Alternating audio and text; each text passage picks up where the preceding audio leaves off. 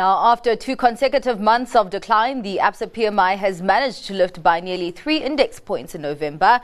At 48.2% during the period, the improvement failed to lift the index out of contraction territory. And while there are some bright spots, the outlook on expected business business conditions in the meantime suggests a dim outlook for South Africa's manufacturing sector. Sello Sekele, Economist at Absa CIB, joins us with greater perspective on the latest PMI print and narrative it's telling us about the industry. Thank you so much for your time, Sello. November was a good month for the financial markets. Even the retailers got a booster through Black Friday.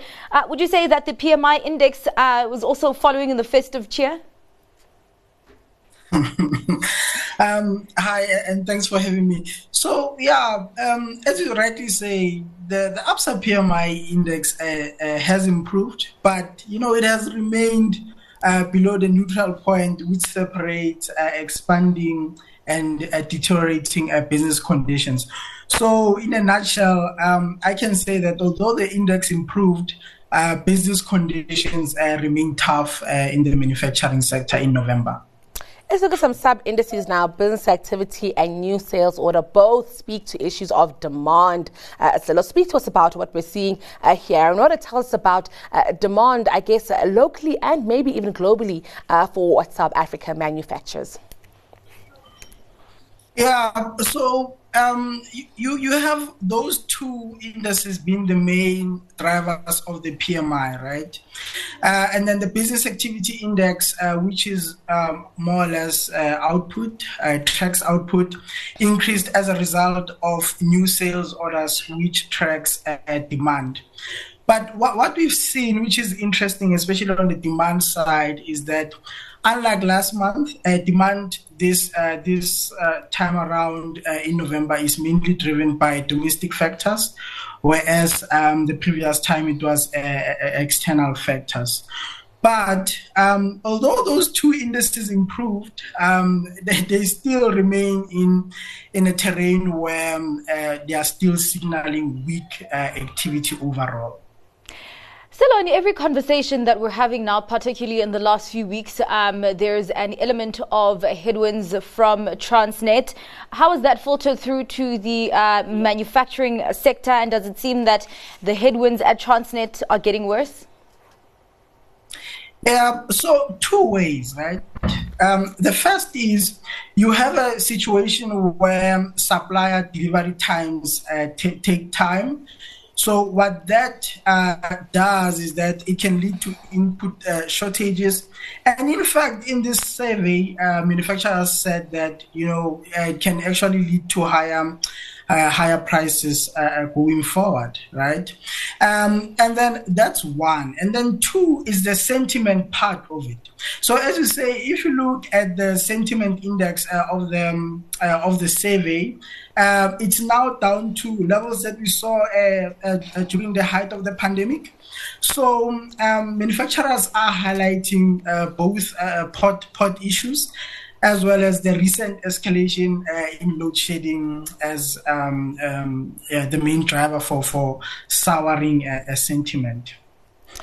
Let's talk now on the purchasing price index, that edging lower a little bit, but that happens to be in expansionary territory there. In November, we did see a steep fall in fuel, but of course not as steep as we would all like, considering the increases we would have seen in the 2 preceding months. But speak to us here about costs. Are we seeing a cost normalize? Are we seeing manufacturers maybe even just build resilience and rework their models to take in these costs? Yeah, so as you correctly say, input costs have been easing a bit, which basically says that the rate of inflation in that sector is decelerating somewhat. If you look at the November print, we think that it's mainly driven by the fuel price cuts. If that's the case, we're likely to see it coming down more in December. But inflationary pressures remain, right? So if you think about what's happening, for example, in terms of the avian flu effects, those are likely to push costs higher for for manufacturers, and also what's happening at the ports. So there are headlines that some of these, manufacturers have to fly in materials rather than bring them through the ports, right? So inflationary pressures still remain, although we've seen the index coming down recently. Sello, before you, I think 2 interviews before you, we had a conversation on the table grape industry, and that industry is being hobbled by the logistics issues as well. And the interviewee that we spoke to there, actually said that, South Africa could lose its appeal as a reliable exporter. And you were also just talking about sentiment there. And I'm wondering if then this sentiment could have longer reaching and longer lasting consequences for the manufacturing sector, where we could actually see more pressure, at least in the short to medium term.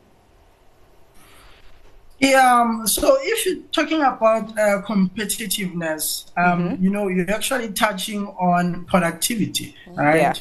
So business have been saying this, that for us to be more productive and for us to lower the cost of doing business, and therefore the cost that we charge our customers, we need to see structural reforms that help us to do so, right?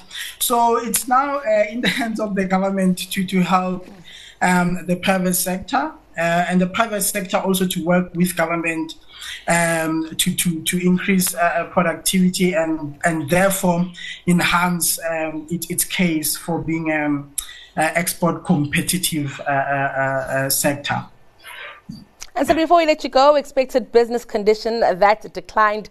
And so manufacturers expecting that, the future will not be easier, even though we are speaking about a possible interest rate hikes next year and inflation coming under control. Keen to get more insights on this one. Yeah, so I touched on it a bit earlier. So it looks like here it's more sentiment, right? As I said, this index is down to levels that we saw in the height of the pandemic. So we suspect it's mainly the issues around the ports. And look, it looks like it's going to take time to fix that, right? Certainly about a month or so. So manufacturers know that because they are on the ground and they are the ones that actually export and import, right? So we think that also negatively affected sentiment. But if you look also in November, you're now looking at a month where load shedding has come back quite strongly. In November, I remember in October, some of people that I know were celebrating that maybe it's behind us. But if anything, it shows that load shedding is still here for some time. So it looks like manufacturers recognize that. And, with other issues that they are facing on top of these two, definitely weighs on sentiment going forward. Yeah, and I go back to comments and a report that said that load shedding should ease in 2024. I mean, we're a month away from 2024. So I don't know about that. But thank you so much for your time and for your insights there, Sello. That was Sello Sekele, economist at Absa CIB.